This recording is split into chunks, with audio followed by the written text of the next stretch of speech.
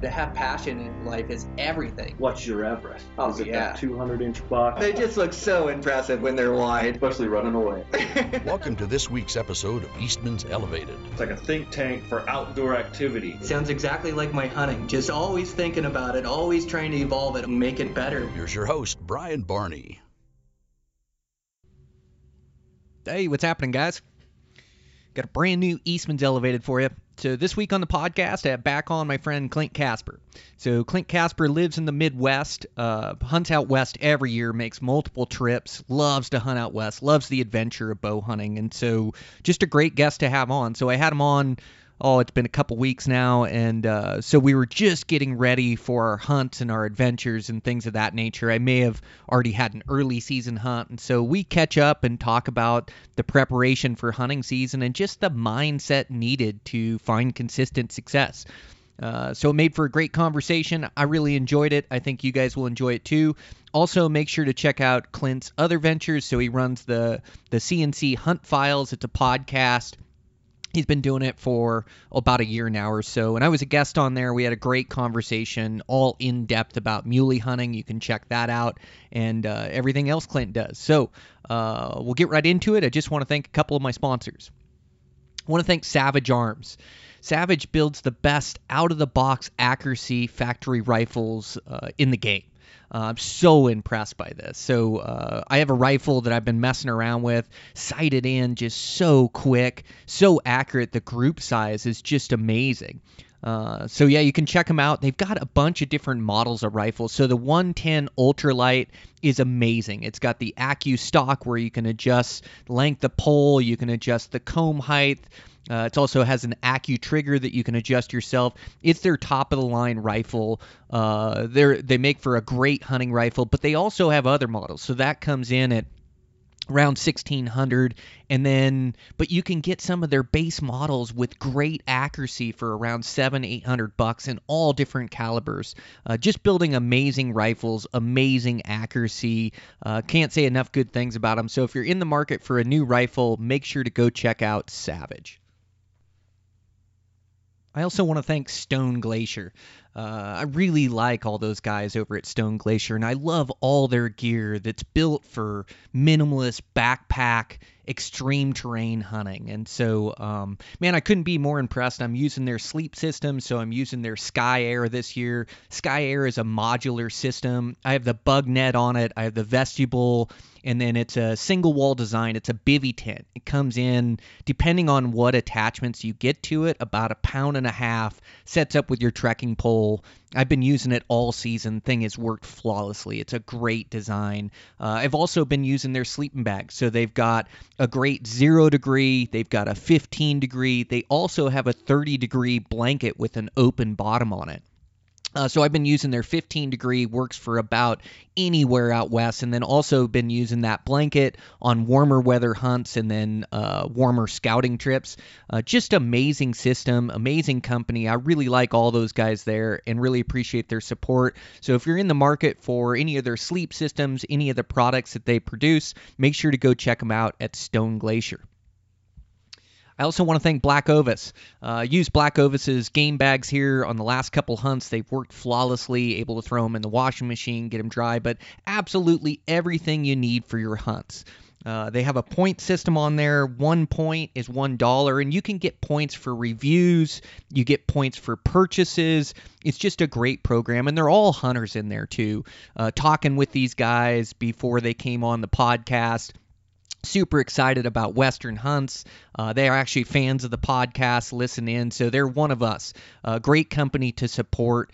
I also have a promo code that'll save you 10% on there. So put in Elevated 10 at checkout, and you get some money knocked off, and then also brings weight to the podcast and their advertising with us. So I really appreciate that. And yeah, make sure to go check them out. All the top brands, some of the same sponsors that we carry, the Kryptek, Eberly Stock, the Sig Sauer, Savage. They've got all that stuff. So make sure to go check them out. They've also got an awesome Arrow ID program. You can check that out.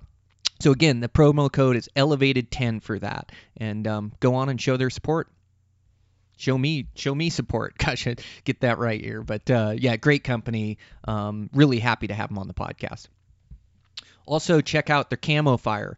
It's an app where they have they've got 80 new hunting deals every 24 hours.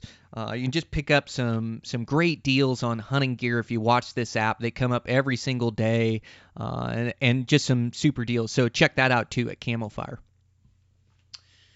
And with that, man, let's get into this podcast. It's a great one with Clint. It's all about being successful during season. Really enjoyed it. I think you guys are going to enjoy it too.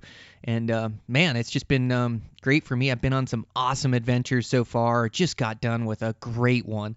And came up empty or came up short, but it's a long season. I'll make multiple trips out there, but saw some great bucks, and man, did I have some close calls. So I am going to sit down, do a solo podcast, kind of recap. I think I've got 3 hunts to recap now, and just some great insight into season. Like, I was almost moving too fast through country. I actually bumped like 3 different bucks that that they saw me before I saw them, and it's kind of breaky country that you kind of got to hunt your way through. I mean, master vantage points were key, but also have to hunt my way through, and just makes me realize, got to slow down and get those opportunities. If I would have had just 1 more opportunity, much less 3 more opportunities, I probably would have filled that tag, so catching those deer before they catch me, but just a bunch of great insight that I want to bring to you guys for hunting season. So, I will record that solo in between getting some work done and then trying to hunt. I got Dan Havern staying with me. I got a couple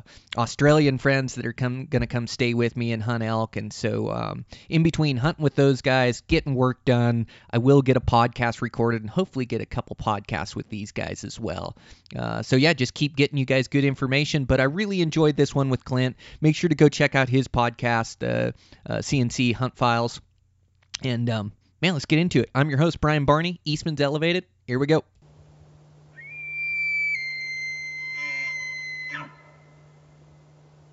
Perfect. All right. Yeah, no, man, got the kiddos back. I had them for a week. Went up and did some walleye fishing up on Lake Erie with 2 of my good friends. I was up there all weekend, and yeah, just getting back in the swing of things. I've been running about 4.5 to 5.5 miles at night, 80 pounds in the old Kafaru. So been running out the last 2 weeks instead of going to the gym stuff. I'm just kind of doing stuff at home and then really focusing on heavy pack weight and really getting the legs and the lungs in good shape up and down the hills here on the roads. And oh yeah, it's not the funnest thing to do at 10 o'clock at night, but as you know, it's a needed thing. Yeah, dude, the West is coming. Hunting season is on its way, and it seems like elevation and just the day in, day out, like it gets to you, So yeah, definitely want to prepare your body, and especially I imagine even more important, like coming from Midwest or whatever, low elevation, like even more so, right? Yeah. I mean, I'm at 500 feet, so And, I mean, I don't like to take away time from the kids, and I'm still farming and been doing a ton of writing, and I did 2 podcasts today. Now I'm jumping on here with you, so it's like, man, I just don't have time, during the day. So it's like I got to do my workouts at night. But it's kind of cool, though, because, I mean, my body's fatigued. I'm mentally tired, physically tired. So it's like I'm having to push myself to go get this shit done. And it's like, that's backcountry, high country, that's Western hunting. I mean, whether it's elk or antelope or mule deer, I mean, it's 99% a frickin' mental just grind. So it's like, it's kind of, in a way, it's a good thing because, man, it's 10:30 at night and I'm tired and I'm worn down, and it's like, well, here goes the 70-pound pack on the back, and for the next 2 hours, this is what I'm doing. And I mean, it's it all pays off, though. I mean, I know what it takes. I've been out there, and there's been years where I've been in better shape than others, or there's years when I've been in less than adequate shape, and it's like I know what that does. I know how much harder that makes it. So, that's only happened to me 1 year, and I said, yeah, that'll never happen again.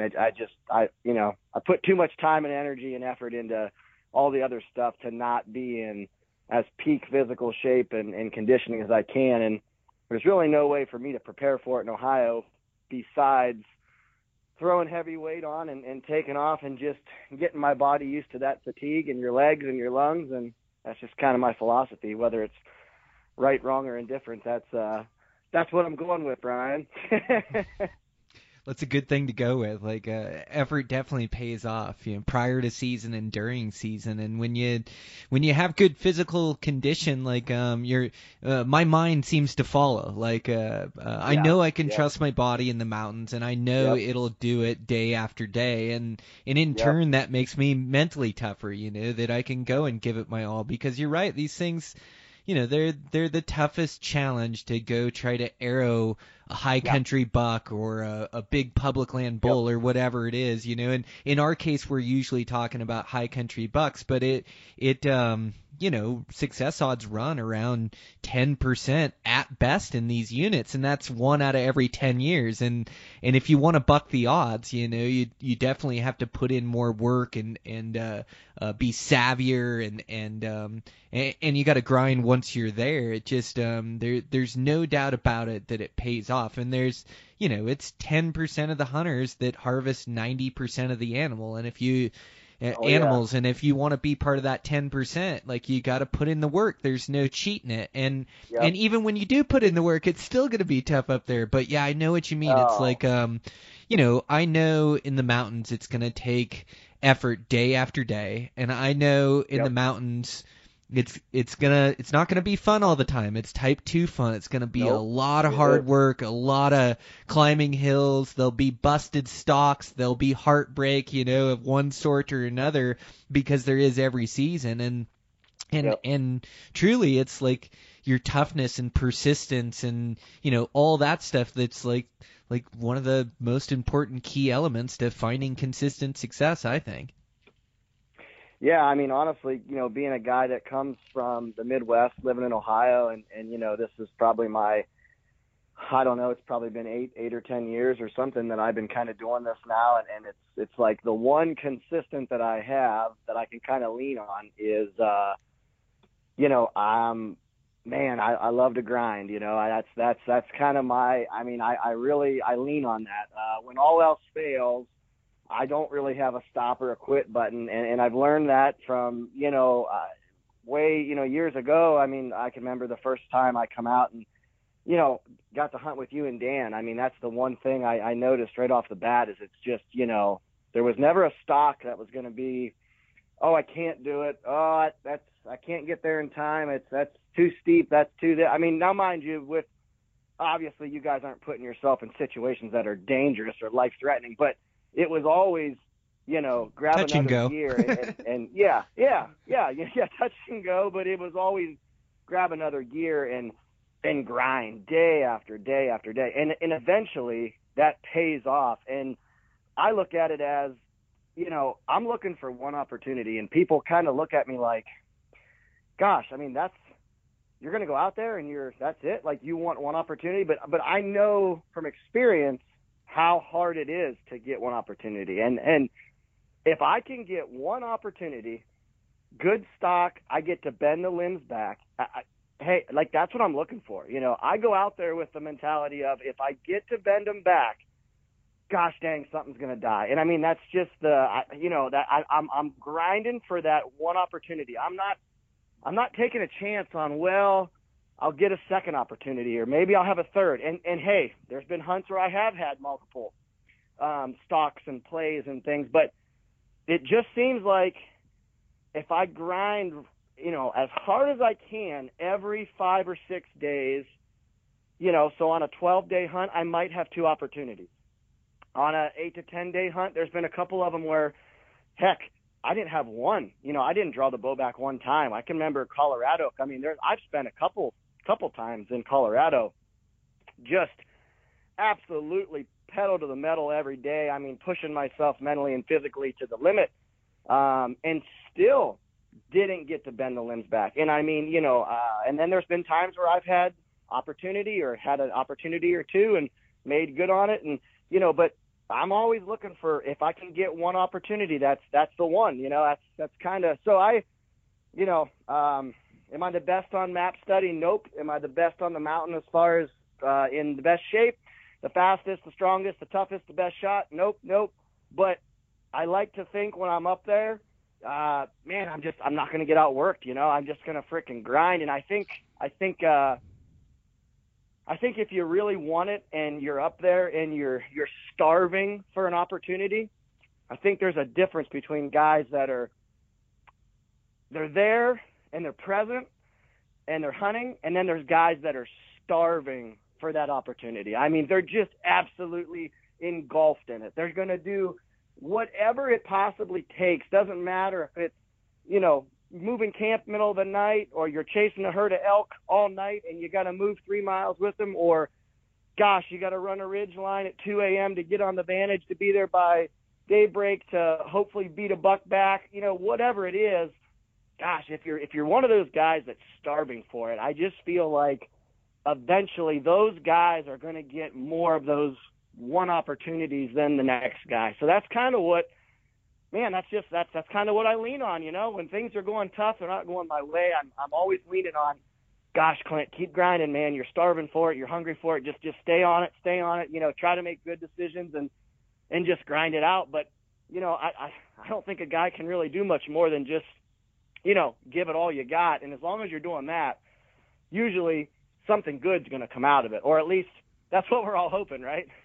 Yeah, that's totally it, man. And it's it's like starving for it, but it's also like just loving it. It's like, you know, I get to train, or I get to go on these long runs, but to really take myself to the limit is like this rare opportunity to go be on a hunt and be immersed in it with this challenge of trying to kill a buck, or even trying to find a buck sometimes. Like I love it. I love being, you know, you talked about, you know, night hiking with the headlamp, or just doing, you know, so many miles, like you start to hallucinate. Like that only happens once a year, and it comes fall time, and it definitely comes through like high country muleys where you're just giving it all you got. And it's, you know, you kind of hit peaks and valleys of your mood. You'll be down at times, but it seems like the eternal optimist always wins. It's just always thinking, you know, just like you said, just looking for one opportunity. And if I duff that one, well, I'm looking for one more, whatever the case is. But it's like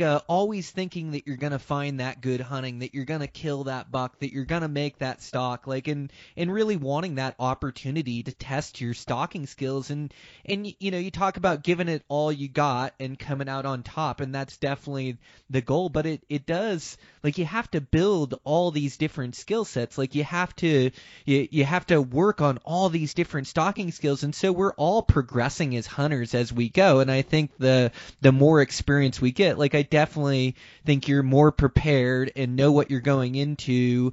Have killed bucks, you have that to rely upon, you have training for these hunts. Like, you know, all of a sudden you've made this a lifestyle of yours for the last 8-10 years, and me the last 20 years. I've just been living this lifestyle where bow hunting means everything to me, and I can't wait for this super adventure. And when you start stacking those years and that experience up, you know, pretty soon you get to be pretty good at your craft, and you're just more likely, you know, to make that shot or to make it happen. And so it's like trying to learn from all that, implement that in your game. And now as we're coming into like last preparation for season, like I just know, you know, I really need to get my mind right to push hard and grind like you're talking about day in, day out, but almost to like push my limits mentally farther than I have before, to hunt a location, hunt for a large buck, or, you know, if it doesn't come together, just prepared to move again, prepared to keep going at it,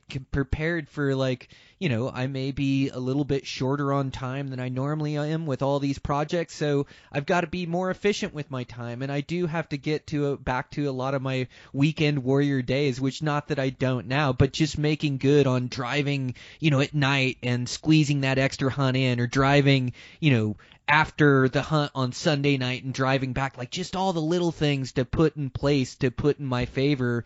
So, you know, hopefully, like the same as you, I can get some opportunities and be clutch this season, and hopefully put a few critters on the ground that die from my bow, you know?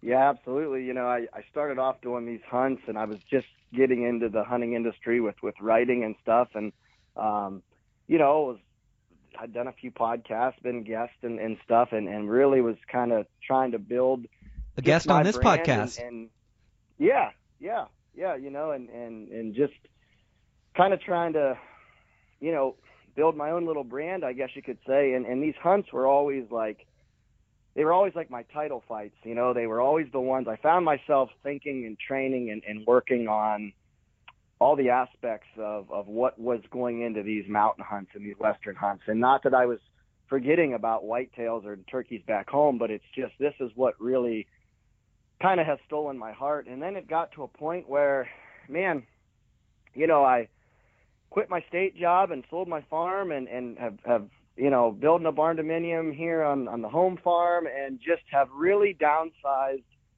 my life for me and the boys, and have just, you know, I'm kind of doing my own thing now in the hunting world and just farming, and I'm kind of like my own boss now. And gosh, it's just allowed me more opportunity with the kids and more opportunity to go chase critters out west and really, really, really do what I love to do, you know. And I'm excited for them to get older and be able to, you know, my boys to be able to go out and do that stuff with me. And by the time they're ready to rock and roll, hopefully Dad's got her, you know, pretty figured out. It's never going to be totally figured out, but at least figured out pretty good to where, you know, I can really teach them a thing or two, or at least I'd like to think. So, but yeah, I mean, I've just really made it a lifestyle, and it's not just something that I love to do now. It's who I am. And, gosh, you know, I can remember the first time coming out, you know, and hunting with you, you know, just seeing kind of how you go about your business, you know, and how you go about, you know, you've been in the hunting industry a long time, and watching, kind of seeing how you and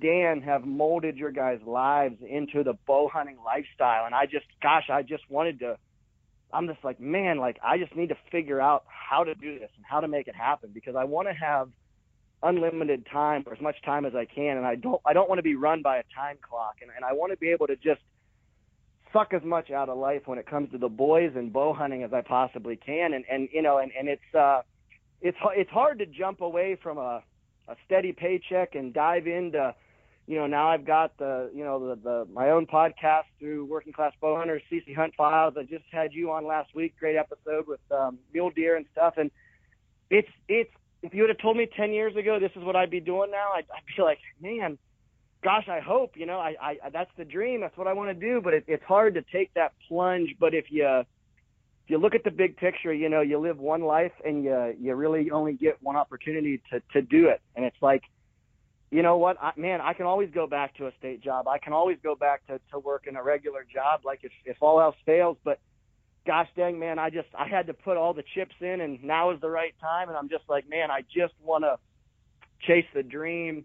And well, I want my boys to see me do that. You know, I think it's important for, you know, like your girls have grown up and they've seen you and Holly, you know, do your own thing and chase what you guys are passionate about. And I think it's great, you know, and I'm really excited for the boys to get, you know, they're starting to get to the point now where they're like, oh man, you know, what magazine are you in this month? Or, you know, who's your guest on the podcast? You know, they're really starting to kind of learn what I'm doing, and they're proud of that. And they're, you know, eventually they're going to find their own likes and what they're into. And, you know, if there's one thing I can give them from all this, I guess it would just be, you know, to go out and chase what you love. And man, I just love to bow hunt. That's just who I am. And it's made me, you know, it's made me the guy that I am, honestly, as a dad and as a person and whatnot. So it's like, why not put all the chips in, and here I am, you know? So this is it.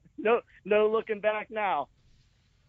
Yeah, good for you. Congratulations. Podcast is doing great. Yeah, you've made a name for yourself, and like not only that, but like the farming and building the house there. Like you've really structured your life to be able to enjoy, you know, life and bow hunting to the fullest. And we have this conundrum with our kids where, at least for me, it's you know, being able to expose them to this adventurous life and yep. seeing their parents go for their dreams and you know that yep. a lot of times is being gone from the house, but they get to see dedication in its truest form. They get to see hard work. They get to see like a love for the game. But also the conundrum is that you have to be there to also shape them. And I know you spend a lot of quality time with your kids to help shape them into the men you want them to be and the women I want my girls thrills to be. But yeah, it is structuring your life, and you start to realize too that it isn't money that makes me happy. Like you got to be financially stable, or at least able to pay bills or keep even, or whatever the case is, or like to have your finances taken care of is like a great feeling to know that you have things paid for. But you realize pretty quick that the most important thing is time, and it just flies by, and we spend so little of our lives doing what we truly love to do.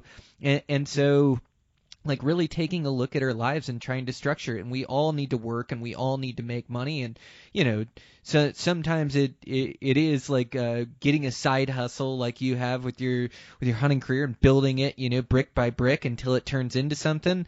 Sometimes a side hustle can be a side business, or working for yourself, like me owning my own business. I've been able to create an immense amount of time, and I'm busy this year, but don't kid yourself. It's all to make a better life, for to spend more time doing what I love to do. It's like a little bit of sacrifice, in the near future, in the future right now, but it's to have more time, after this is done, after we get into this other house, and after I finish the projects I'm on. And so definitely try to structure your life to where you can do what you enjoy to do. And that can be working for somebody too. If you bring, like, in today's day and age, if you work hard and you're an asset to the company, you can talk to your boss and say, hey man, I worked so hard for you this amount of time throughout the year, like, this elk season or this mule deer season, I really want to take 2 weeks straight. You think we can work something out, and you can cover for me and get this, it's just like whatever it is, you have those conversations, conversations with your spouse, and telling them how important it is, and really getting that time away, because it is freeing, like, to have a passion like that you love, like backcountry bow hunting, to have something that encompasses all your free thoughts, that you're willing to run thousands of trail miles, that they're willing to shoot thousands upon thousands of arrows, all to prepare to take time off work to go live like a hobo in the mountains and go chase these muleys and try to get within a stone's throw. Man, it's like it's super cool to have this passion and this love for the game, and I think that just makes us all want to do it more. But knowing that I have time coming up this season, knowing that I'm gonna get time in the mountains to go test myself, like I can't wait. So just trying to do all those little things and get my head right, get my last minute training in, shooting bow from different positions, shooting bow from angles, one arrow groups, shooting from my knees a lot, like all those little things that I know are going to come into play, and then trying to get all my gear and all my meals together. And I start in about 3 weeks or so on a backcountry hunt, and so I'm chomping at the bit and just trying to get like all this responsibility and work done that I need to get done, so I can jet and go have a good vacation and go be immersed in the mountains. And once I'm there and my head's right and I'm in ripping shape, like, those muleys better watch out. Like I'm gonna be covering country like a madman and really looking for a good mature one. And dude, I can't wait. It's gonna be fun. Oh, absolutely. I mean, there's nothing like getting out there and just knowing that you're ready to rock and roll, and I mean, the early mule deer hunts have just, the high country stuff, most of the bucks are still in velvet. I mean, I've just fallen in love with those hunts. And I think at times, because it's so beautiful up there, and it is, it is like breathtaking to look at, but I almost think at times it's romanticized. I mean, it's tough. I mean, everything you do on those hunts, from, trying to sleep to camp life, just to get into camp, walking around during the day, going to a vantage point. I mean, there's nothing easy. Everything you do is work. Everything you do is work. But man, when you're up there, I just feel like that's where I was meant to be. Those are just the hunts that it's the passions. Like, I feel like it's just pouring out of my pores when I'm up there. And it's like, it's hard work and it's tough, and it's everything you do is a grind. But I just feel like that's just, I was just like born to do that stuff. That's just like where I'm supposed to be, what I'm supposed to be doing. And I find I find comfort in, I guess you could say, I've gotten normalized with like, feeling like, man, this is a grind. This is, at times you go from, gosh, this sucks, to, oh my gosh, this is great. But the whole time, even when you're like, gosh, this is great, it's still, it's a suck fest. I mean, it's tough. It's brutal no matter what you're doing up there. It's tough, but it's crazy to sit back and be like, man, I just did 1,000-foot, climbed up that, or I had to drop 12 and then go over here and go up 8, and oh my gosh, I just did 1,800-foot, of vertical gain and loss. And it's like, you look at that and you're like, holy gosh, look what I just did, and it's all for this greater cause of trying to, get within a muley buck and getting arrowed. And it's like, it's like I said, it's all work. And I think sometimes, we almost romanticize what it's like up there, because it is awesome and we do love it. But like you said earlier, it's type 2. I mean, 99% of that is it's a type 2 fun. And gosh, the mountains, they're just unforgiving. I think that's what I like so much is it's such a test of your mettle, mentally and physically, of those mule deer hunts. I mean, especially the high country ones. I think I like those so much because they're just such a demanding physical and mental, test. It's like training for like a UFC title fight. I mean, you're putting all your chips into this basket and you're hoping you come out swinging, and you're hoping at the end of the last round you're the guy standing. And it's gosh, it's just a test, I mean, because the mountains, they don't care. They don't care how many miles you put in. They don't care how many arrows you shot, how many followers on Instagram, how much money you make. None of that matters up there. It's none of that. Nobody cares. The bucks don't care. The mountains don't care. So it's almost like it's you versus you up there. If you let yourself go down the rabbit hole of negativity, or you fall off the map and you start questioning why you're there or what you're doing, and you let negativity sink in, that's a killer. So it's like you got to pick yourself up, especially if you're solo. I enjoy the solo hunts. I find a lot of comfort in those hunts. Honestly, I think they're good for me.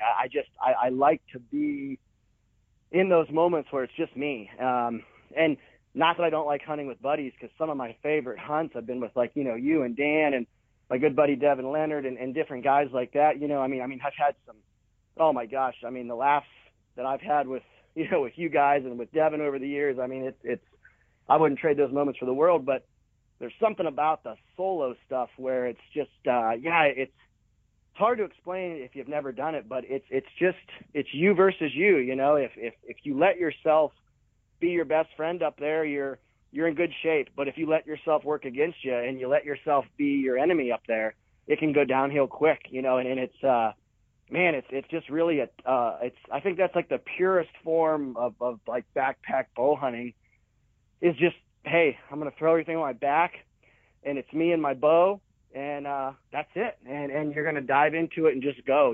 There's nobody to help you make decisions. There's nobody to go over anything. It's just, man, it's you and you, and that's it. I just, I love those hunts. I really do. I find a lot of serenity and just a lot of comfort in those. I feel like I'm very, I've adapted well to that. And those hunts, I feel like they're very much, you're either going to love them or you're going to hate them. Some guys do one and they fall in love with it, and other guys, they'll do it and, man, that's just not for me. And that's okay. It's not for everybody.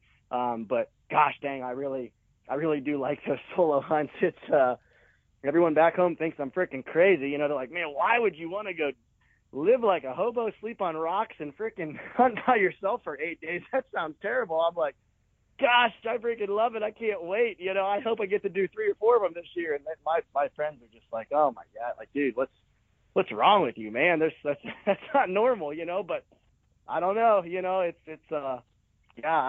think I like that. It's like me versus me up there, like I said, you're either your best friend up there or you're your worst enemy. You got to really mentally like keep a hold of yourself. And I like that test. I like being able to just know that, hey, I've got nobody to rely on but me. It's all the chips are in, and they're all on what Clint's, going to come up with for a plan and how he's going to make a play. And it's, I don't know. I like that. I guess I like the I like that pressure all riding on the shoulders, I guess. Yeah, it's it is you don't get a chance to hide from yourself when you're alone with yourself for 7-8 days or No. inside your own head. Like, you find out who you Nope. really are, and it is a bit of a spiritual experience too, just being solo. Oh, yeah. And like, you don't talk for multiple days on end. You don't communicate. Yep. It's almost like you get back and you forget how to talk.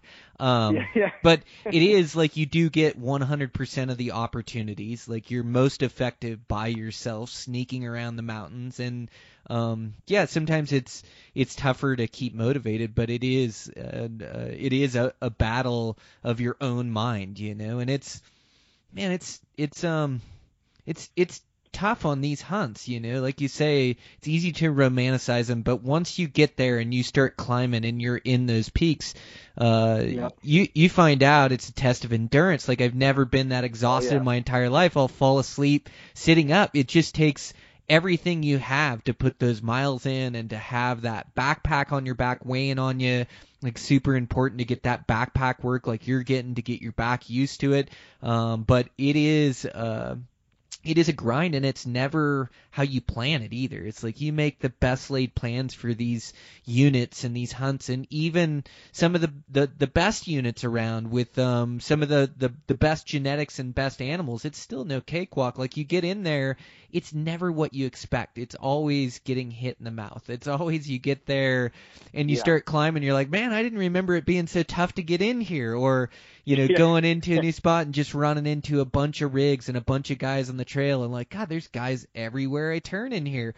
Or getting into a spot and there's no bucks, and it's like, oh, okay, I made a plan B and I made a plan C, but now I actually have to start carrying those out, and I just got into this place that's 8-9 miles back. Now I've got to turn around, hike out, and hike into a new spot and start over again, and maybe there's not even bucks there. Like, it's gonna, you know, there's a reason why it's difficult. It's gonna test you, and you're gonna have to adapt to the conditions that you're given, and adapt to the deer you're seeing, or the deer you're not seeing, or the hunting pressure, or whatever it is. Like, you just have to continue to keep your mind right and go, hey, this is what you've waited all year long for. And, you know, like, you're gonna get a stock on a buck, or you're gonna find a buck. You just got to keep putting forth effort. And so, continuing that positive dialogue with yourself throughout the hunt. And even when things get bad, that tends to be like kind of dark humor or a dark joke, or like, oh, there's no deer here again. Like, I should have known and picked the opposite of what I picked. Or, you know, like, just starts to turn into like almost humorous, that it's that difficult, or that things aren't working out. And that goes for hunting with a buddy or with yourself. But it is, I think that positive mental attitude, and keep theorizing, just keep thinking, what's my next move? What's the next thing I can do? And, you know, days can definitely run out and you can eat tags, but it seems like if you continually put forth that effort, like almost on every hunt where there's a will, there's a way. And sure, you may mess up the stock, or the shot doesn't come together, or you don't get a shot, but gosh, it is like the more I bow hunt, the more different places I bow hunt, you know, like, I've started to realize that I can be successful, you know, in 100% of these spots. And the spots the units that I'm not successful in, or that it doesn't work out, and sure, I can hit a dud because I take a lot of chances on a lot of new spots and looking over a lot of numbers, and maybe I didn't get the snow and didn't push them in that unit, or, you know, I can always come up empty where it just, you know, not able to capitalize. But it seems like more times than not, like almost every unit where there's a will, there's a way. There's a chance to be successful. And even if I look back on unsuccessful hunts I have, I can probably point to you a few close encounters that maybe could have gone a little bit different, or that I could have played a little bit different and there would have been a different outcome. Or maybe there was a little bit more effort I could have put and hiked into another drainage and kept looking and kept hunting. Or, you know, I could almost always point to something on the unsuccessful ones that I could have done better or different. And I think that's the beautiful thing. Like, it's so difficult, and there's so many guys that are vying for consistent success on Western hunting with a bow and arrow, but there's like still room out there. It's so big, it's so vast. Like, there's there's still a room for you to go find your own experience and find this adventure and not run into guys around every corner. There's opportunity if you stick it out. Guys leave and you're still there hunting and you're covering miles. And no matter how many guys are there, those same bucks are still in that range. And, no matter how tough you think it is, they're going to kill bucks after you leave that unit with a rifle or muzzleloader or whatever. There's still bucks in there somewhere. You just got to, be crafty enough to find them and then try to get a stalk at them. But it's, part of the beautiful thing about backcountry hunting, I think. Yeah, absolutely. And you touched on, plan A, B, C, D, and having to, oh my gosh, here I am day one and plan A and B's already blown up. I think that's something from me coming from, Ohio. I rarely ever get to scout these units. And like Colorado, for example, I think this year will be like the 7th or 8th different unit that I've hunted. So I've never actually, I've never hunted the same unit. I'm always bouncing, and I like to do that. I like to hunt, different units, and especially in Colorado, I want to see as much of that state and bow hunt as much of that state as I can. And having plans are one thing, but having the mental mindset or the mental space in your head to be able to handle when things are going to go wrong, because they're going to go wrong. We all want to show up to the trailhead and there be nobody there. And we go back in 7-8 miles and there's just bucks galore and we've got it all to ourselves. But, on all the hunts I've been in Colorado and Wyoming, Utah, New Mexico, etc., Montana, I've never yet had that perfect, I go there, there's nobody there, it's just me scenario. And I know that. Going into it, I know I'm going to deal with people. I'm going to deal with pressure. I'm going to deal with plans not working out, spots not working out. And I think that's really important, especially if you don't live out there. And for guys just getting into it, that's something that I really struggled with in my early years. Was I would get so frustrated because I would make these plans and I'm thinking, gosh, these are great plans. And you get in there a day or two before season and I'm going to camp here, find bucks here, find bulls here, and here we go, here they are, and it's like, and then people start to show up, and then it's like you're just like you're praying that they're not going to stay or they're not hunters, and then before you know it, you got 10 or 12 guys in there, and it's like I really struggled with, okay, what to do now, or to not let that ruin the mindset. And now it's like I expect that. I'm prepared mentally for that. I expect that to happen. I'm okay with that. In Utah, it's not some big secret. I hunt the front a lot, and I don't know the numbers for sure, but I know that's one of the most highly pressured units in the West, especially for mule deer. Honestly, one of the great things about hunting a place like that is I see 15 to 20 plus people every time I'm on the mountain, every time.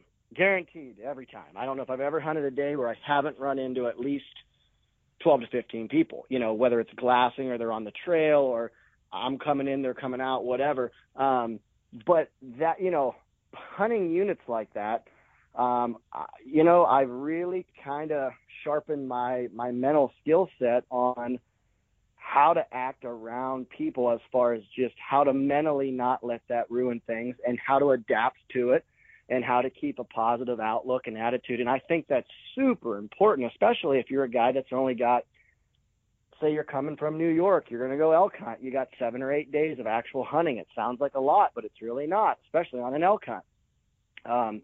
You can't afford to let plan A go array and then that totally kills your mood. And now you're moping around for 2 days and it takes you into day 3 to get back to a positive attitude. Like, man, now you're on day 4. Like you absolutely can't let that stuff happen. So I think that's huge, is to know that you're going to, hey, it's public land. You're going to run into people.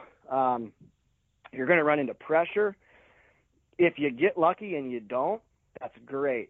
But I think if you're mentally prepared for that and you're mentally prepared on how you're going to deal with it and how you're going to put a positive spin on it, and you're not going to let it negatively affect you. I think that's huge, and I think that that's honestly something that I've really, really tried to hone and sharpen, is just knowing, okay, things are going to go wrong. They're going to go awry. I'm going to run into bumps of the road.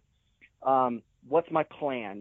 Mentally, how am I going to look at it? And just staying positive and being able to think, okay, all right, what's my next move? Where am I going? I think that's been huge for some of the success that I've had over the years, is just always being able to okay, well, all right, this spot's blown up.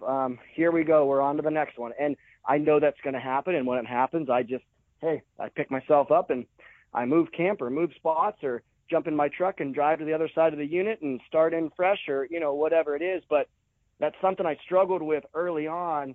And I've really put a lot of effort into that mental portion of my game, as far as preparing for bad to strike, because on these hunts, I mean, it's going to happen. They're not a walk in the park to begin with. And then you factor in the outside stuff like pressure from other people, and you got hikers and bikers, and it's hard to tell what you're going to run into there. But I think that's something that, for me, I really had to hone and sharpen that mental skill set, to prepare for kind of bad to strike, and not let that affect me in a negative way. Yeah, it's easy to quit. Like the mountains will be screaming at you. There's always a reason to quit. Yep. But yeah, and it seems like, I may run into guys, or they may screw up an encounter, but it seems like more times than not when I'm on the bucks are where the humans aren't, and so like I tend to have it to myself. Right. But yeah, those bumps in the road and being able to cross those mental hurdles, like that's a huge part of the game. And then you put that together with like being able to have confidence in your skills, like knowing that I can go roam a mountain range and I'll probably turn up another buck, or I'll probably turn up an opportunity, or just knowing what bucky terrain looks like and how to cruise bucky terrain, I think just willing to be able to do the next step, like you said, like being willing to start over and go to a new spot and hike in and go, it's going to work out in here. I'm going to find some bucks in here, and it may not be the first drainage I look, may not even be the second, the third, or the fourth, but eventually I'm going to turn up some bucks in here and turn up an opportunity. And then once we get an opportunity, that's where we really get a chance to be clutch, really get a chance to make our best stock, to take no shortcuts, to remember all those hard lessons and hard rules that we've learned. Not that you're thinking about each heartbreak of every stock that you've busted, but over the years there's been hundreds of stocks that have gone wrong by wind, or by being too aggressive, or being too patient, or whatever the case is, but just trying to make your absolute best move. So much of this bow hunting success does come from being clutch, and that's clutch on the stock, but also clutch on the shot. And so, what's your mindset around stalking muleys? I know this early season we kind of have some hard rules, or I would think you have some of the hard rules that I do, where I'm trying to stalk them in their second bed, afternoon bed, because I know they won't move much, because I know they'll be still and I can sneak on that position. I'll have stronger directional winds that'll hide my cover noise and then go in. But is there, when you're playing Utah and those guys, or when you're playing different spots, are you also looking to stalk a buck when he's up feeding at all, or are you just looking for that one encounter because it's high percentage, or that one stalking him in his second bed, and that's what you're trying to create when you're in there?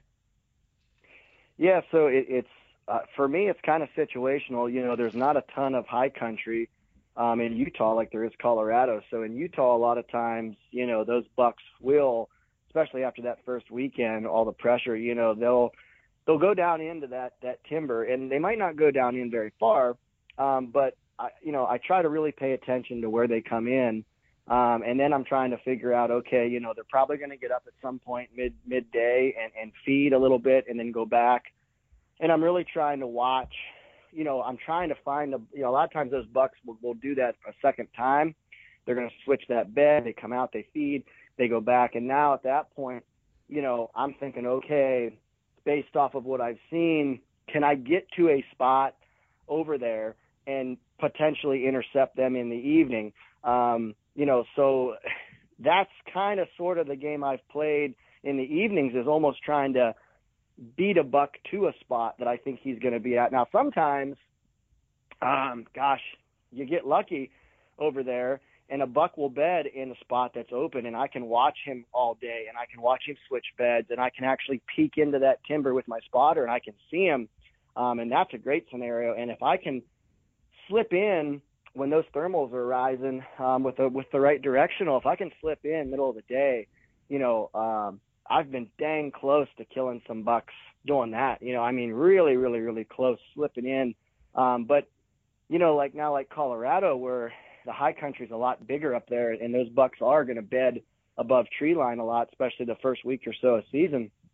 The mornings have never, that's just never panned out for me. If it was if it was like a foolproof scenario where, okay, I see where this buck's going, I've watched him a day or two, I know he's heading to this willow patch, I've got the right wind, I can beat him there and potentially get there before he does. If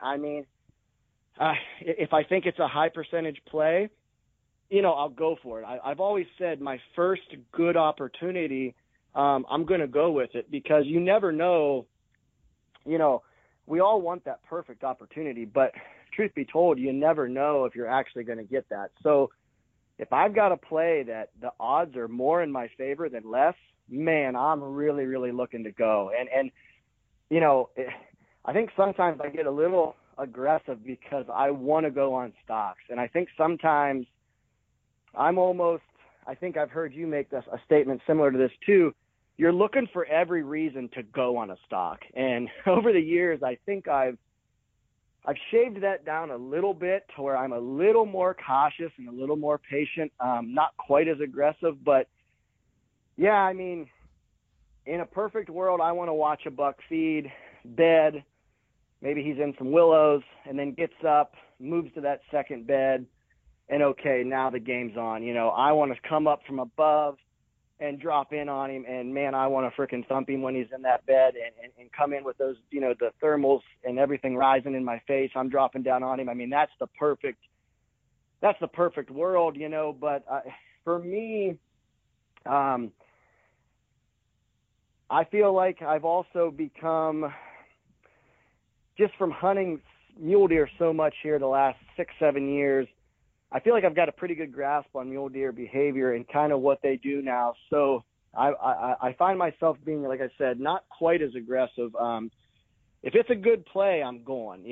Like I said, I'm always looking for a reason to go on a stock. But there have been times where I've watched a buck and I've watched him go up an avalanche chute, and I know in my own mind, that's going to be sketchy. I don't really know if I can navigate that the correct way.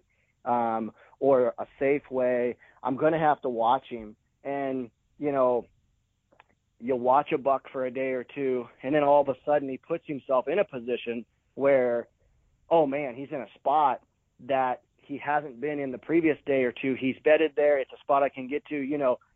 That's kind of now at that point, I'm like, okay, this is it.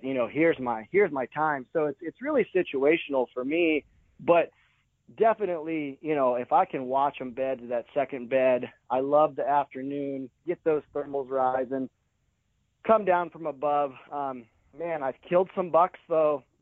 I have killed some bucks, cutting bucks off and getting to a spot where a buck's going to hopefully be, that can be a deadly tactic. The toughest part there is just making sure you got the wind in your favor. And hopefully when you get over there, you're not bumping other deer, or, I've bumped elk before and didn't know they were there, and then that blows everything up. So I try to really not just look at, okay, where's the mule deer at? But before I even go on these stalks and I'm marking stuff, I'm really trying to figure out, okay, are there any other animals? Is there anything over there that potentially is going to screw this up for me? So I think I'm not as aggressive as I used to be. I'm a little more patient. But man, when an opportunity is there, it's go time. I mean, I'm strapping up the binos tight, strapping up the pack, and I'm freaking all in. I'm going for it. I'm always looking for a reason to go on a stock, but I do think I've gotten a little better at not going in guns a-blazing, on just every stock that, I could do that. It's more of a, if the odds are in my favor, I'm going to go. If they're not, I'm really thinking hard, like, okay, I've seen this buck. Man, what's going to happen if I watch him again? If I've got a few days left or whatever, a lot of it's time too. If you don't have much time left, okay, maybe, hey, I this is it. I got to go for it. But if it's early in the hunt and I've got time on my side, I feel like those big mule deer, eventually they'll put themselves in a spot that they are killable, but sometimes you might have to wait a couple days for that. And that's the fun part though, because it's a fine line between sitting on your heels and then strapping on your cleats and taking off.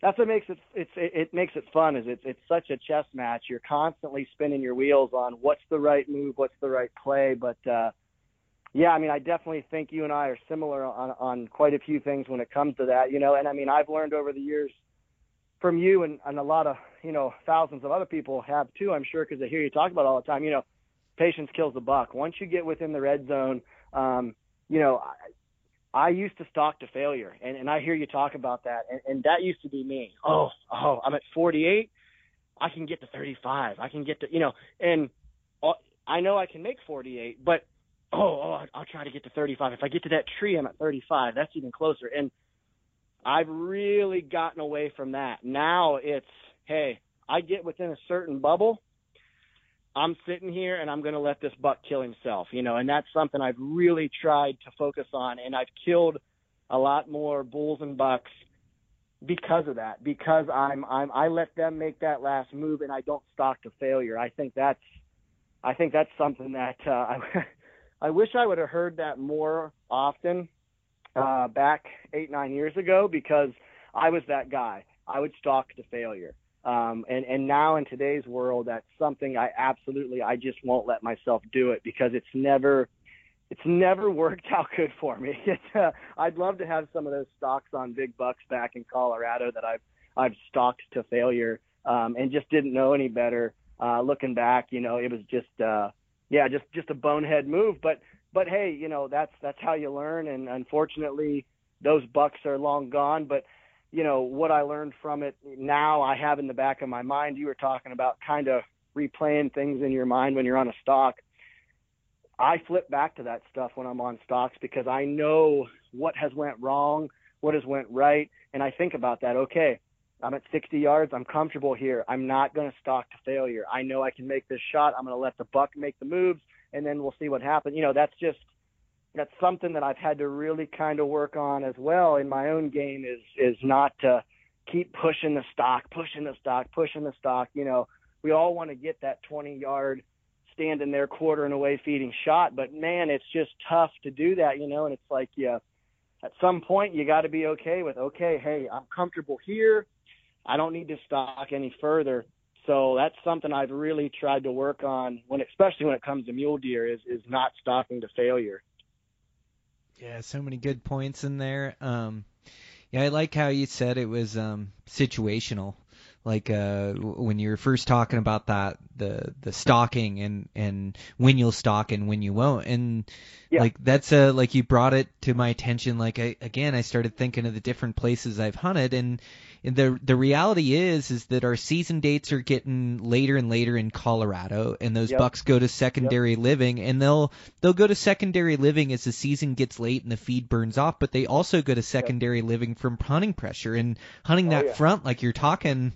After opening weekend, those bucks are down in secondary living in more cover, and so you just don't get the chance to stalk every buck in his second bed where you can keep eyes on him and make this calculated, methodical play always like you want to. And I know in Wyoming too, like anymore down there, those bucks are in secondary living by the time I'm bow hunting them. They're a lot tougher to hunt. They're not in those Alpine basins, but maybe a couple days, if that. And there's so many guys that opening weekend. And so, you take Colorado or high pressure spots in Wyoming and in Utah and a lot of these places, the deer are putting away in the cover. And so doing that move that you're talking about, and there's no more, like, I love stalking in on a deer and being able to get a shot on him, but there's nothing more beautiful than having a giant buck like working your way, like feeding your way, and you don't have to do anything but sit and wait and take ranges and get ready to shoot. And yeah, I've killed a lot of bucks like you're talking about, where you watch them put away in the timber and you try to theorize where they're going to feed out that night, and you sneak to that spot where they're going to feed out. You keep the wind right, and pretty soon, late afternoon, here comes that buck feeding out in that meadow, and you're in the right ambush spot. So as we start to hunt more secondary living, or you don't know a buck's exact position in his bed, really holding up and trying to play where he's going to feed that night and playing your winds right is highly successful. And then you touched on like a couple different things. You touched on that, and then you also touched on like not stalking to failure is so important. Like just not like knowing what you can get away with and what you can't on these deer, and being able to make moves and not blow up the scenario. Keep the element of surprise. Like there's a buck, last year that I laid within 150 yards for 6 to 8 hours for 2 days in a row and never got a play because he didn't come my way and it was wide open, and I knew I couldn't crawl. I couldn't, there was nothing I could do to get close enough to make this thing happen on this buck. So I had to sit back and wait. And I like how you describe like aggressiveness and patience. Like it is, being aggressive in the mountains is a good thing. You do want to look to make a stalk and look to make a play, and don't come up with excuses not to make a stalk, but you begin to be able to tell the difference. Like it's all a gray area. It's not going to be black and white. Even when a buck beds in his second bed, you're going to have to weigh your options and go, where are those other deer? What's my approach? Oh, that wind's a little dicey. Like it's always going to be this gray area, whether or not to stalk or not. And sometimes I screw up and I get too aggressive and I make a stalk, and it was a bad plan from the start. I was just, I wanted to go for it. I wanted to make a play. And so you kind of get better at recognizing what is a good stalk and what is a bad stalk, or a high percentage stalk and a low percentage stalk, and really trying to look for, can I kill that buck? And when you believe you can kill that buck and you believe he's not going to pick you up, it's time to go for it. And it's time to go for it whether he's on his feet or in his bed or whatever scenario presents itself. When you think you can kill that buck, it's like time to try to make a play. And creative thinking is rewarding. It's, sometimes it's coming from below, sometimes it's coming from the side. It's using your undulation and your topography, really using your wind, and just seeing like a weakness or like a chink in the armor, like, oh, that mule deer's feeding there, but God, I got that group of trees. It's got to be inside of 50 yards from them. If I can make it there, I've got a great wind. Like, I think I can kill that buck, And so, like, really weighing those options. And then, it's like when you're on the stalk, just knowing like when you can move and when you have to stop, when you have to freeze, when the buck's looking your way, or how to just kind of hide yourself, how to just like really keep that element of surprise. And the longer you can keep the element of surprise, the better chance of killing that buck. And like that buck last year, like couple days inside, not quite inside bow range, but right on the edge of bow range, not a move to make. I just knew there wasn't a move, but I just kept theorizing, like, how am I going to get a play on this buck? And finally ended up circling the whole entire mountain and coming over the top and being able to use the drop of the mountain and the undulation as it rolled away to kind of hide my approach as he was in the trees and I set up on his feeding feature. But there's always a way to get in there undetected. You just got to like put the pieces together and try to figure it out.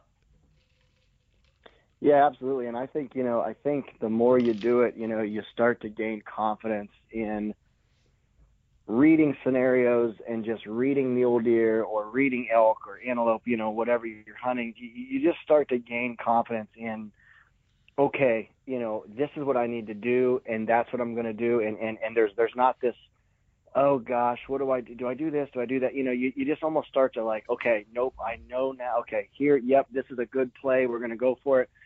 Nope, it's just not. I find myself now after doing it, after hunting mule deer in different states, in multiple places, and in different terrains and different seasons, I find myself now there's not as much going back and forth in my mind. It's I can look at something and I can digest it and I can kind of pick apart the scenario, and rather quickly now it's either a yay or nay.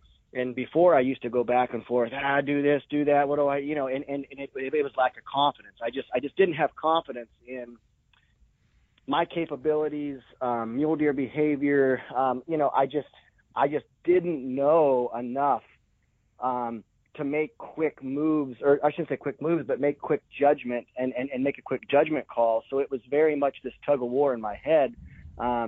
Whereas now it's more so, I have a better grip and a better grasp on things, how to navigate country. I struggled in Colorado early on, navigating rocks and rock chutes and scree and just, I'd never had hunted and stuff like that. The avalanche chutes and just, that I was almost kind of scared to get up in that, if I'm being totally honest, and it took me a while to gain confidence in that. And it took me a long time to be able to kind of navigate that and look at it from afar or look at it on a map and go, yep, okay, I can navigate that. I can do this. Nope, I can't do that. Whereas now I have confidence if I'm in a scenario where I need to go over and I need to come up over a ridge and go down an avalanche chute and scoot across and get into the next drainage to drop in on a buck. I can kind of read a map or onX, or I can look at it through the spotter and go, okay, yep, I can go there. I can do this. I can do that. Yep, that's a stock I can make. I'm going for it. There's not so much of this back and forth in my head. And a lot of that, like I said, it's just I've gained confidence. I've been in those moments. I know what I can do. I've got confidence in myself. And I think that's I think that really that makes a guy very deadly. A guy walking around with a sharp stick and confidence, man, that's a dangerous guy, versus the guy that's, lacks confidence and really is struggling to make judgment calls and just doesn't have enough experience to really be confident in what he's doing or what he needs to do or what he shouldn't do, So I think that's a big learning curve. And once you're on the upper end of that, I think you're going to see a lot more opportunities and a lot more critters, dying from your pointy stick. At least for me, that's definitely been the case. I get more opportunities and I've killed more bucks and bulls and stuff because that confidence is there. And it wasn't there for a while. It took me a long time to get confident. And I think that's a big one. You see the guys, like guys like yourself or Dan Heverin, Tony Treeks, these guys that, they're confident, they're, you're not going to go on a stock that's half-assed or you're like, well, it might work, it might not, man, I've been with you. And if you say, yep, I'm going for it, I know in your mind, that animal's dead. Do you kill him every time? No, absolutely not. None of us do. But in your mind, if you say, yep, I'm going for it, in your mind, that frickin' buck's dead when you get there. That bull's dead when you get there. And that confidence is deadly. And that has put a lot of animals on the ground for guys like, you and Dan and Tony and different guys like that, you have that confidence. And that's, man, I think confidence is just killer. I really think that's, if you can walk around with confidence, man, you're on a whole nother level than the guys that are kind of, I don't know, kind of in that gray area where they just don't really have that confidence in themselves or making decisions, and that's a learned thing, that's not something that you just can read an article or listen to a podcast and you're like, oh, yep, I'm confident. I listened to Brian talk about how to hunt mule deer. I know, yep, I'm confident now. Like it's you got to be out there and do it, and you're going to fail a lot, and that's what's going to lead to confidence is, all the failures. I think back to the years and years of getting my ass kicked in Colorado, prime example. I hunted 4 years before I ever killed a high country buck, and I got my rear end handed to me for 3 straight years. The longest drives of my life home, 20 some hours, just butt whooped all 3 years, but every year I just gained a little more confidence. And then finally on year 4, put it all together and was able to arrow a great buck by myself, solo, 13,000 feet, just made every right move. And just in my head, I'm like, that buck's dead. If I get to that rock, that buck's dead, and it's crazy how confidence it's gained through trial and error and failure. But man, oh man, once you start to get it, it's a game changer. But it's not easy to get though, it's I'm living proof of that. It's not easy to get, but man, once you start to gain it, gosh dang, it sure does change the game for a guy. Yeah, and I think it is like confidence is such a killer in the mountains. Just knowing what you're looking for, like what kind of stock you're looking for, but what kind of scenario you're looking for, knowing that what you can get away with and what you can't. And so that Right. knowledge is key. But I do think that no matter where guys are at in their hunting career, that they can pick up information, from the podcast or from magazines reading, they're looking for them in their second bed, or, they're in secondary living, they're looking to ambush them. So maybe not even having the confidence themselves, but just having like the ability, the love for the game to pay attention and to download the same information that we're talking about, to download and implement it into their hunting, where they can really shorten the learning curve, where it doesn't take 10 years to get or a dozen years to get. Like maybe they could pick it up in a couple, or maybe they think back and come up with a game plan. They're decisive, so you have to make decisions in hunting, and it isn't always black and white, even for the best of us hunters. It's always like, sure. Man, I think I can get away with that. Okay, I think I can kill that buck. But it's still like, or maybe should I wait? Should I sit back and watch this buck and wait for a better opportunity? Like we're all weighing options all the time of what we should do or what is the right move. And the answer is there's never a right move until you kill the buck. Like it could always be wrong, or it could always be right. Yeah. And so like you just have to trust your instincts, be decisive. Like you make a decision and go, okay, if he beds there, no bucks bed above him, I have an approach over those rocks. I'm going for it if he does that, But then a buck beds above the rocks, and now you got to relook at things and go, gosh, that buck bedded 30 yards above him. There's no way with the wind I can get in on that spot. I've got to wait, or I've got to, maybe he'll change beds, or I got to get after him tonight. But just being able to be decisive, and then like being able to really critical thinking, like just being able to problem solve and think in your mind, like, okay, like every place on planet Earth is different. Every deer on planet Earth is different. Now, they have tendencies where they like and how they live, but it's like it is this unique problem that you have to solve. And our best our best attributes as human is endurance, one, to continue to push and continue to put forth effort, and the other one is to be able to use our thinking power, use our brains and theorize and trying to solve that puzzle, how I can get close to this buck. And gosh, I've heard this on a podcast and I've read this, and maybe I haven't seen it for myself, but I know what these guys are looking for, and now I've heard them talk about stalking. I know that I got to really slow down, and I've heard them warn me about stalking to failure, and I've heard them warn me about if I think I'm going slow enough to slow down, so I really need to move slow. I really need to be quiet here. Like, just taking into account all that, like all of a sudden you're successful and you've only made a handful of stalks, and like, you've really learned from it and can recreate that, and might see that success like a lot sooner than guys like me or you that had to learn the hard way a lot of times. Yeah, you bring up a good point. I mean, I was talking about like, confidence is deadly, of course. But there's, in today's world, you can gain confidence with like you were talking about, back 8-10 years ago, there weren't all the podcasts, there weren't all the blogs, there weren't all this information to help shorten the learning curve. And, I think a lot of confidence is actually getting out. It's grown, getting out there and actually doing it. But to go with that confidence is if you already have a great idea of what you want to do before you ever even go do it, that is confidence in itself before you ever even actually go do it. So a guy in today's world should have a lot more confidence going into his first solo mule deer hunt than I did, say, 8 years ago or whatever. Yeah, or me 20 years ago, totally. Yeah, exactly. Right.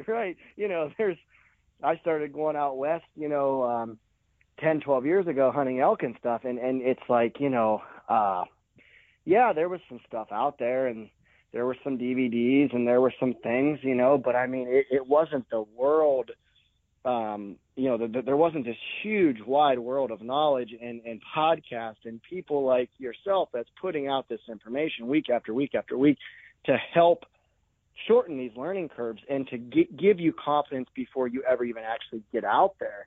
So it's like, man, I mean, guys that aren't taking advantage of that in today's world, you're just missing the boat. You're crazy because, like you said, 20 years ago, I mean, gosh, you were on your own. There was no, well, let me listen to this podcast and see if I can pick out some gems and see if they're doing something I'm not doing and maybe I can figure something out. Or, hey, I'll hop on Instagram and I'll message Brian Barney and ask him, dude, hey, I can't figure out what the heck I'm doing wrong trying to bugle bulls. Here's my setups. What do you think? I mean, that wasn't an option then. And it is now. And that's the beauty, that is the beauty of technology and one of the beauties of social media and just all the information out there that's put out there is, the learning curve can be shortened a heck of a lot quicker now than what it was back then.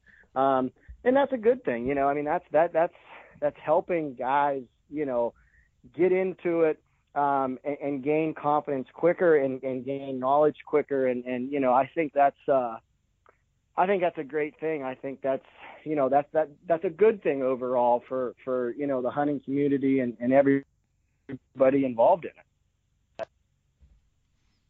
Yeah, well, and also that confidence comes from putting in the work prior to season, like doing that e-scouting and having multiple game plans and knowing what you're going to go to next. The confidence comes from shooting your bow year round and thinking about your execution on animals and how you're going to do that right when you get the chance. Confidence comes from being in good shape and knowing that my legs can handle this day after day elevation and miles, and I can give it my all, and I can trust that my body's going to give me that.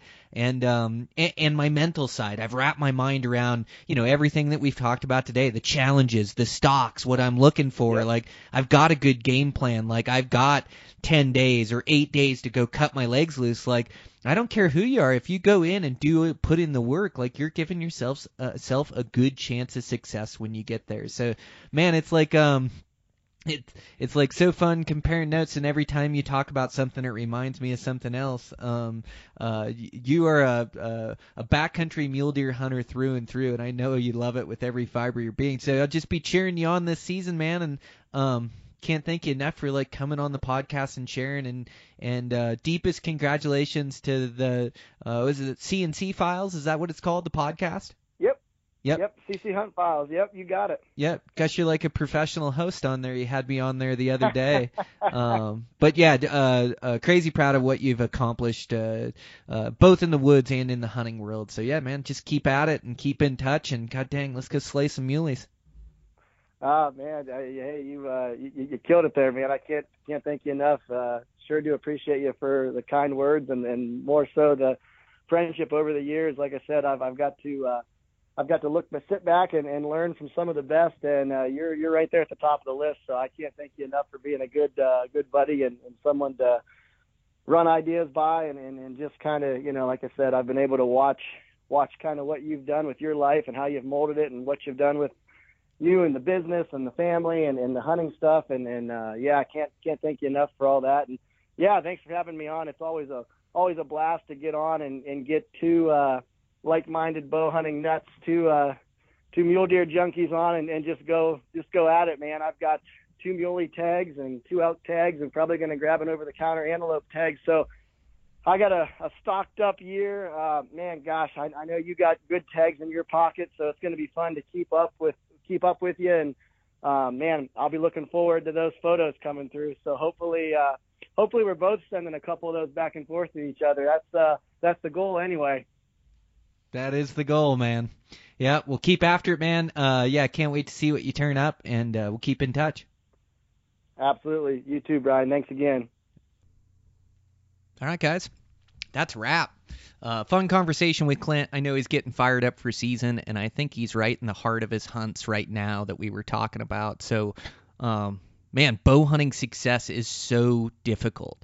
Finding animals or finding trophy critters is one thing, and then killing them is a whole different beast. And I just found that out in my last hunt. I did.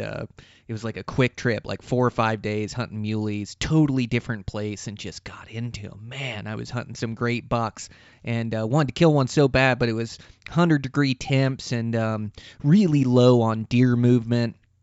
But man, made some great plays, had some super close calls, and I'll be back there for sure. It was just great hunting. God, I just wish I could have squeezed a couple more days out of there. I think I would have arrowed a pretty good buck, but an absolute riot, and learned some good lessons too, and just trying to be at my best bow hunting. But these critters, these elk, these deer, these antelope are so tough to harvest, and I'm fortunate, able to harvest a great buck on that early season hunt, great antelope. So I've already got this great start to the season, and just need to keep on keeping on. But really excited for elk and moose. That's going to be next for me. Maybe a little bit of mule deer mixed in, and then get back to mule deer all mid-October through November through the rut and that. But super excited. Man, oh man, is it fun that hunting season's here. Fun to have these adventures and just push my limits and do a bunch of miles, the heat, the just enduring, and man, it's just been a blast. It's what us guys live for. So I know you guys feel it like I do. Thanks again to our sponsors for supporting today's show. So thanks to Savage, best out-of-the-box accuracy rifles. Just build great shooting rifles. And they have all different platforms from the 110 Ultralight to the 110 Hunter. Just some great models. So make sure to check out those guys. Also, make sure to check out Stone Glacier. I really like all the guys at Stone Glacier. I love the gear they produce. I'm using their sleep systems this year. They've got a Sky Air. They've also got a 2-person 4-season tent that I used with my daughter this summer that worked great. And then their sleep bags.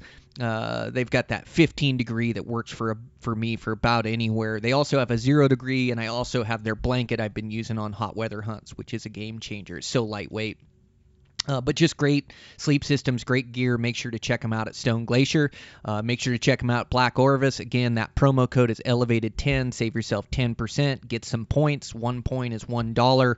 All the top name brands. Check them out. And also Camo Fire. The app that, man, you can just get some smoking hunting deals. 80 new deals every 24 hours that you can watch come up on that app. So make sure to check that out. And over at Eastman's, gosh, we've got some great Beyond the Grids hitting. I saw one of Dan's hunts came up, and I know I've got a couple more that are going to come up. In fact, I saw one's all edited. It was a backpack hunt last year during, it was like just pre-rut. Awesome hunt. Gosh, it was fun chasing those bucks around. So that was a fun one to capture, and that's kind of in that broken country too, that breaks country that I was just telling you about, that hunt I was on. So it's in that type of country. Super fun to bow hunt. So check that out. And man, check out our mule deer school. We've got that all launched and running now. Super proud at how it came out. So yeah, it's me, Dan Picard, Guy Eastman. It's sure to cut your learning curve by years hunting mule deer, and getting into mule deer is so exciting. Harvesting mule deer, chasing them around. I think they're one of the greatest challenges out west, and they live in the most extreme country, and just super proud at how this mule deer course, this advanced learning came out. We're going to continue to add to it. In fact, I've been filming a bunch of stuff this week, or this hunting season to add to it. Well, this past week too. I just got home here. And yeah, super excited for that. For you guys wondering, the house is coming great. Got that thing all framed up. It's tough with all the projects I've got going, but yeah, working on siding, subs in there. Yeah, getting the plumbing rolling today. HVAC's in there, so it's coming. And man, I did sell my house, so I've also got to move this hunting season. So it's just a busy one for me, but really good to sell my house and have that a done deal. So I think we found a rental we're going to move out to, and I'm hoping I can get my garage done and move all my stuff in there. And then, I only have to move my stuff once and not twice. So a lot going on in the Barney household, but it's all good, man. I'm so fortunate to have the opportunities I do and to be able to build a new house right now. Gosh dang it, houses are expensive. Oh my gosh, it's just killing me. Inflation, and it seems like it's not just 10%. Everything's doubled or tripled, but it's the best place for my money and a great investment. And I was lucky that I got the property a few years ago. So it's all going to come out in the wash and have a good new house and indoor shooting range and great outdoor shooting range. Just couldn't be more excited. So it's, super busy, but got good plans for the future here to slow down a bit, spend more time doing what I love to do. So it took a lot of work this year, but it's a means to the end. And God, if I could just get a couple of these houses checked off my list, and I'm so close. So keep working away here and keep hunting as much as I can and have some good adventures and, man, just having fun. So we'll get that solo podcast recorded for you guys, and it's been really fun sharing in your guys' success. I've seen a bunch of guys that have arrowed critters or been close to critters that have sent me messages. And, man, I just appreciate, our community and how strong it is and the support we show. And, man, I'm so happy and so proud of you guys for the work you put in. And watching you guys arrow some trophy critters has been amazing. So, man, I know you got some good ones coming up. Keep working hard towards your goals and give them heck this hunting season and have some fun and some adventure, reset that soul. And, man, that's about it for this podcast. So with that, I'll check in with you guys next week.